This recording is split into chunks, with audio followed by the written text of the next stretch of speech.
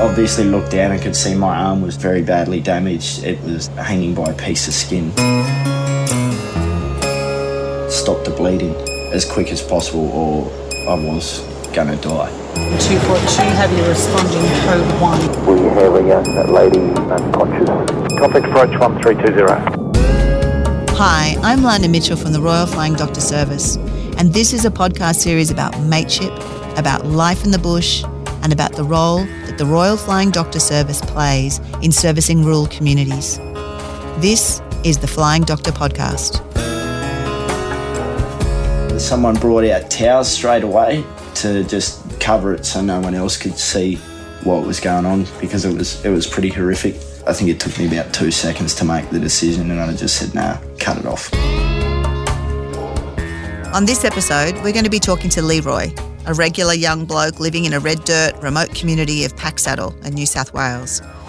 Packsaddle's about 175 kilometres west of Broken Hill and it's where the Silver City Highway crosses the Packsaddle Creek. It's rumoured that the name Packsaddle was given by Burke and Wills, who lost a pack saddle crossing that creek, which must have been one of the very rare times that creek was flooded and running, as most of the time it's just stony dry. Leroy works at the Packsaddle Roadhouse, which has cabins and camping sites, along with a pub and a casual place to get a feed. When I visited recently, I was struck by the red landscape, the corrugated buildings, the flies, and the big welcoming smiles of the locals. Tell me a little bit about Packsaddle. What's it like? Packsaddle Roadhouse is located 175 kilometres north of Broken Hill. We're a roadhouse / truck stop. We have accommodation here. It's a diamond in the dust for any weary traveller that comes across us. And have you been there a long time? I've been here for 5 years now. And started, I think, around August 2015. I was in Broken Hill, not doing a lot at the time, and got an opportunity to come out and do a bit of work out here. And I jumped at it just to, something different, see the outback a bit differently from what I've seen in Broken Hill. And, that was 5 years ago, and I've never looked back. And what do you love about it, about living in such a remote area of New South Wales? I guess it's the main thing for me out here is the people. You're always meeting someone new and everyone's just so down to earth, especially the locals. At first, I didn't really know anyone out here.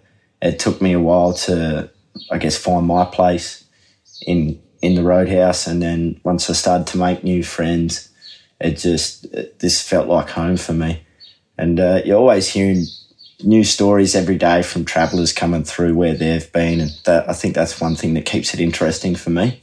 The Packsaddle Roadhouse tends to be the hub for all the local region for events. And there's two major events that happen in that part of the world. The first one is the Gymkhana, which occurs around Easter.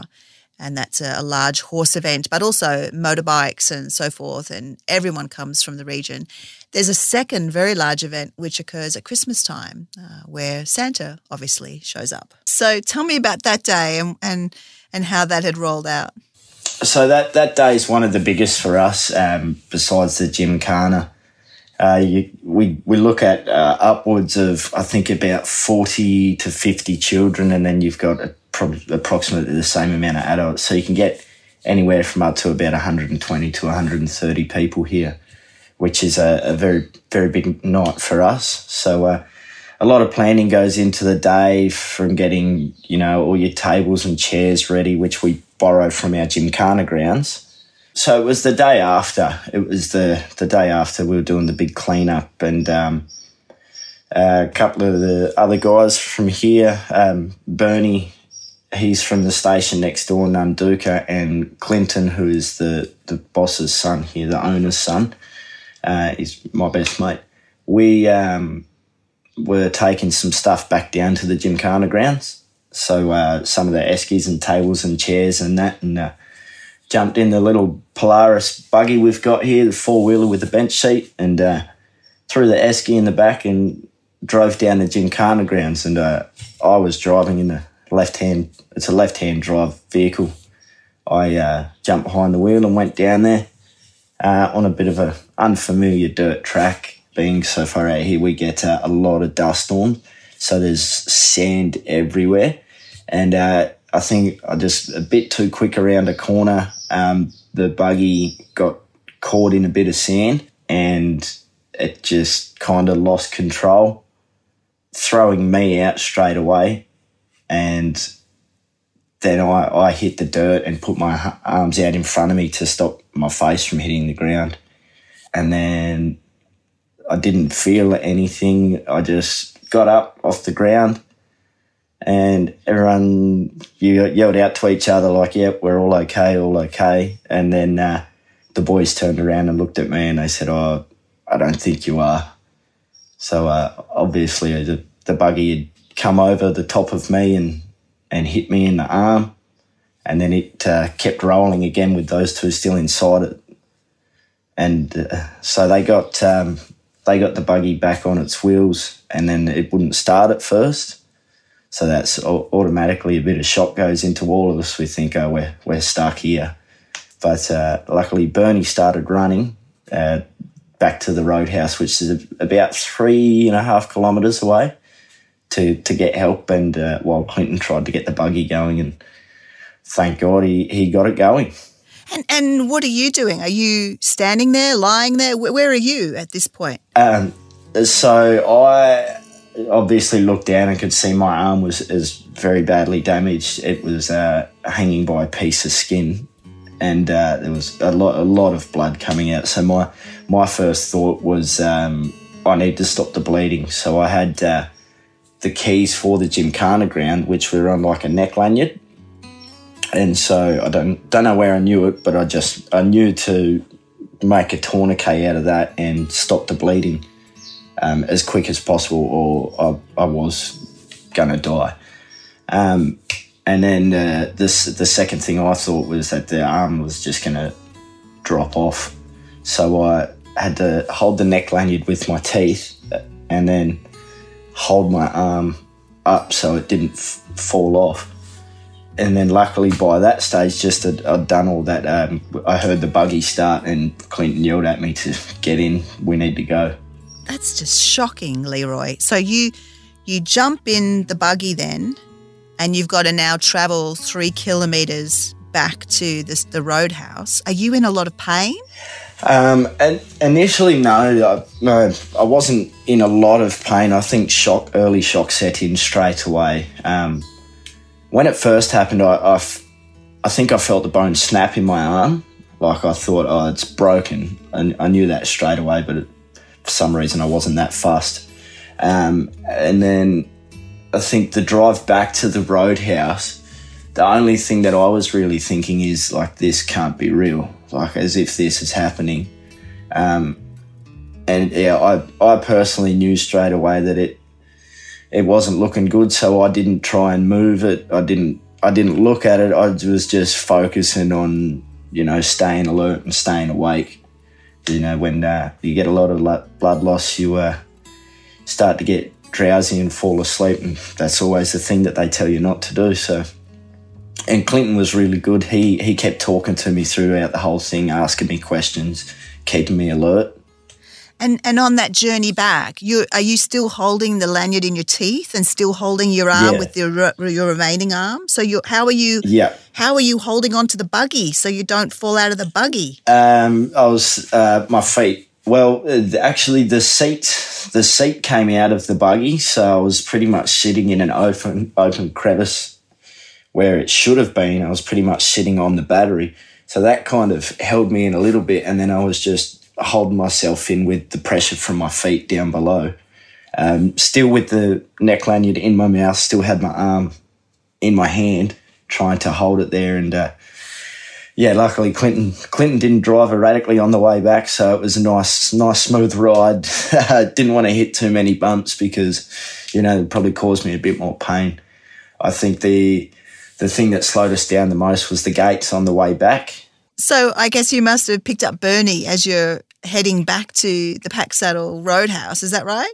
Yeah, so Bernie, he started running to go and get help, and once Clinton got the buggy going, he put me in it, so the only really room for Bernie was in the back. So we kind of pretty much just drove straight past Bernie, and as we drove past him, he grabbed onto the side and flung himself into the back, which he done at, there's 2 gates between here and the Gymkhana ground, so each gate that we opened and drove through, Bernie just left the gates open, and then as we drove past him, jumped back in. So, trying to make up as much time as we could to get back. Wow. Okay, so you get back to the roadhouse. What happens then?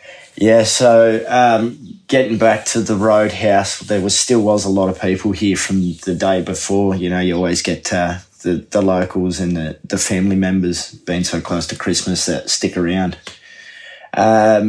Everyone was out on the front. I think the kids that were still there were having a water balloon fight. When we pulled up, everybody, our first words was like, help, we need help. And everyone kind of looked over at us and they thought we must have hit a kangaroo in the buggy, and we've brought the kangaroo part of it back. There was that much blood. They just thought, oh, it's got a dead roo. And then they looked at us and kind of just looked away. And then I think someone looked at me and seen that I was pale as a ghost. They said, hang on, they need help. So I remember seeing Wes, who's a really good mate of mine. He was one of the first over, and I said to him, I just said, like, pull that tight, like the tourniquet. I said, you need to hold that for me. And then Wes didn't leave my side the whole time. Someone brought out towels straight away to just cover it so no one else could see what was going on, because it was pretty horrific. And Mia, the owner of the roadhouse, someone yelled out to her, and her first instinct when, it's just flying doctor. So she got straight on the phone to them. Viv, who is Mia's mother-in-law, she is a volunteer ambulance officer, and so is Mia.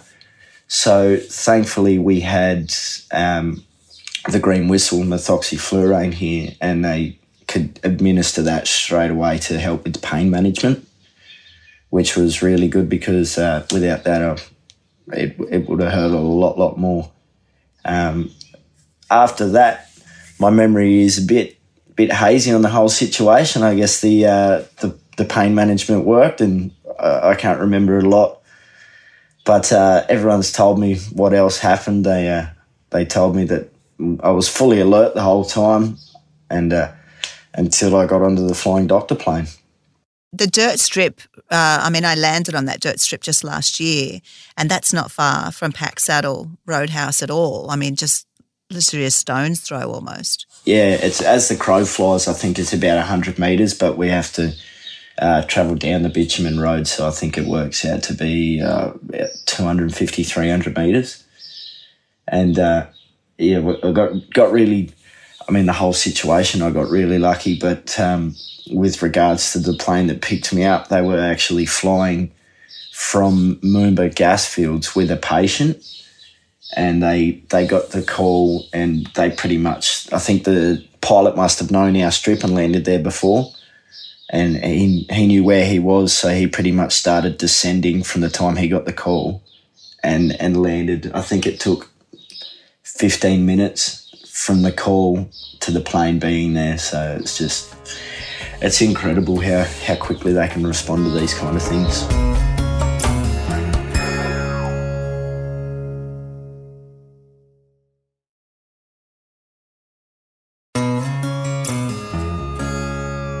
So the flight to Adelaide, it's a fairly lengthy one. It's a fair distance from Packsaddle to Adelaide. From memory, from Broken Hill to Adelaide is 40 minutes from the Flying Doctor plane, so I guess add an extra, it would have been about an hour from Packsaddle airstrip. So you arrive in Adelaide, and do you remember that at all, or do you just remember waking up after surgery? Yeah, I remember getting to Adelaide. My auntie and uncle were waiting for me in the emergency room. So they live in Adelaide, and they were actually out for dinner at the time and hadn't even got their food, got the call, and they just got up and walked away.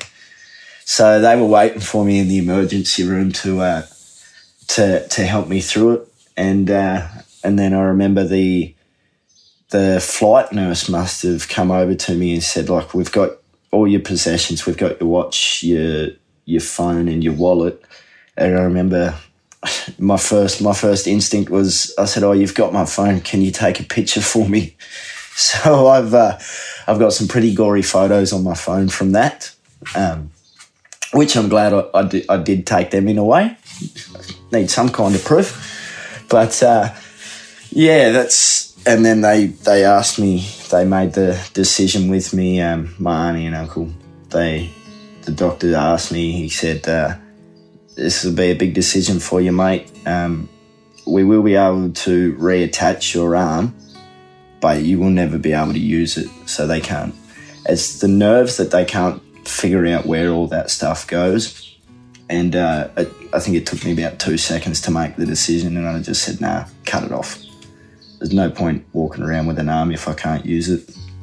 Wow. Okay. So you took the decision to have your arm amputated. What is the recovery of something like that? What sort of rehabilitation process do you have to go through? So after surgery, I was in Royal Adelaide Hospital for 2 weeks in bed. They wouldn't let me get up because obviously my balance.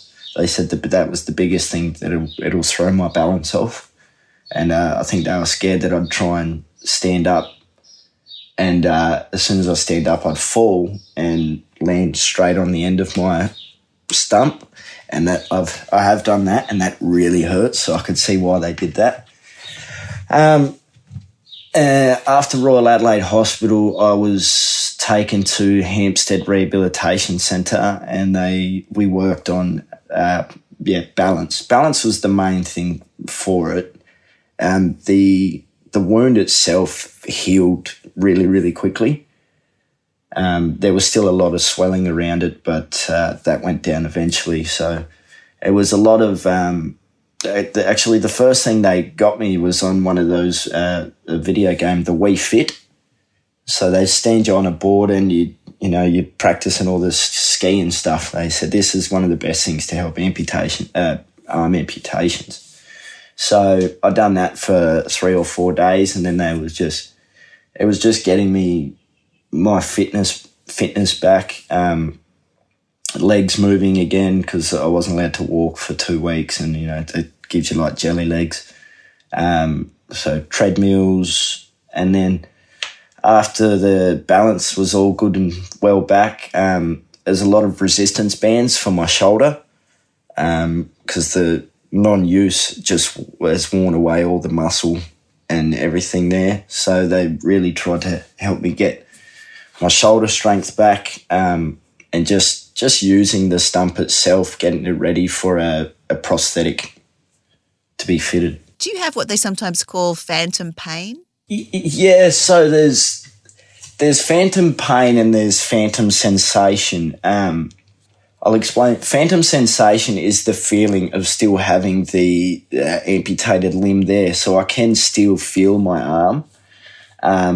Over the years, it used to feel like it was just in a sling, but over the years it's kind of moved and deformed. It kind of feels like it's all scrunched up at the moment. And so there's phantom sensation, and then there's phantom pain. So every now and then I'll get a shooting pain, which feels like it goes straight down my arm and into the end of my fingers, which is really weird because obviously there's nothing there. It's just the nerve endings. And then you just have to like touch the end of the stump to just reassure the brain, retrain the brain and tell it like it's gone. How can that be hurting?